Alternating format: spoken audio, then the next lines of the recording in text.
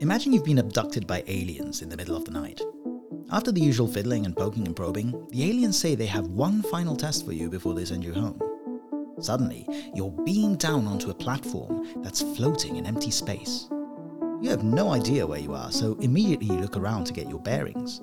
And you see that the platform you're on is large and rectangular, and is divided up by lines forming geometric shapes across its length.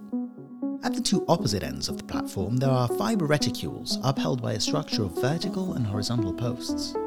One of the aliens hands you a light and slightly elastic spherical object. You're completely baffled.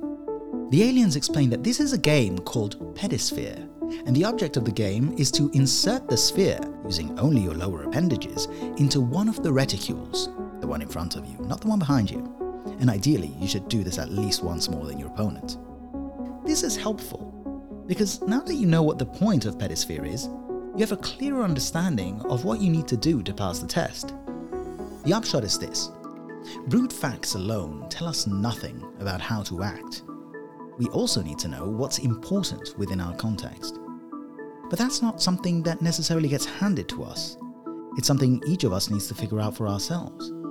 Because sure, the aliens can tell you all you need to know about how to play Pedisphere, but one thing they can't tell you is whether or not you care about winning the game. And even if you do care, here's what might happen.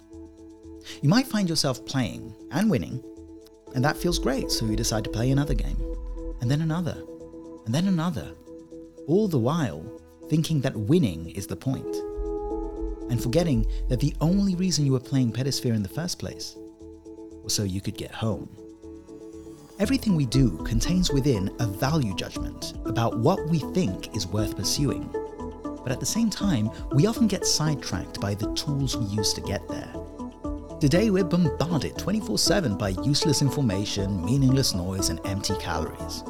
With these mindless distractions constantly vying for our attention, it's more urgent than ever to learn to identify what it is that makes something valuable, and to differentiate all the bullshit from what actually matters in life.